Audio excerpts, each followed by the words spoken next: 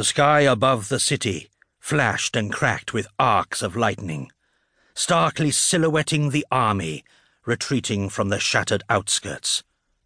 Thousands of men and women pulled back from Milvian, blooded and despondent. The burned shells of tanks and transports were left in their wake, as the soldiers of the Therian cohort responded swiftly and gratefully to the retreat order.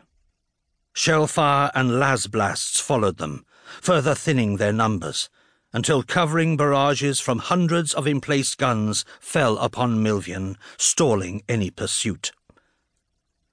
In the growing gloom of twilight, the Therians streamed towards their waiting comrades. The display view faded to static as the recon link was cut by the observation officers accompanying the assault. Marcus was relieved that he did not have to look at the downcast columns trudging back to the Imperial lines. The view was replaced by a strategic schematic of lines and symbols and target designations that cast a clinical veneer over the whole depressing affair. It was not the first setback that Marcus Valerius had faced in his military career, but he wondered if it would be the last. The Therian Vice-Caesare pulled his attention away from the main screen of the command deck and returned his gaze to the small communications monitor in the panel beside him.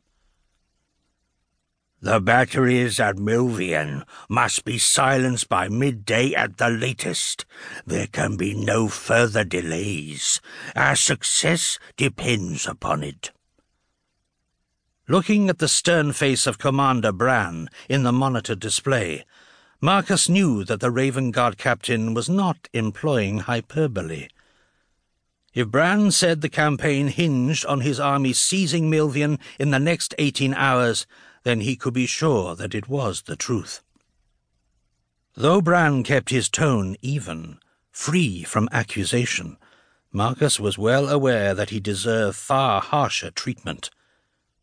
The initial attack on Milvian had stalled early on, and the Therian cohort had been forced back in some disarray.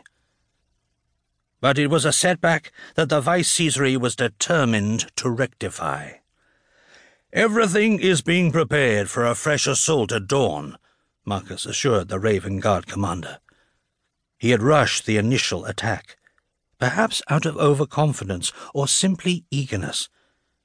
More than 1,700 Therians had paid for the mistake with their lives. "I have determined a new attack approach that should see us break through to the batteries this time. We will engage with full force and nothing less. Your ships will be clear for low orbital attack."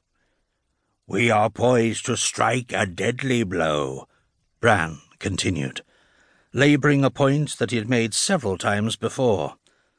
Marcus accepted the reminder in silence, head bowed.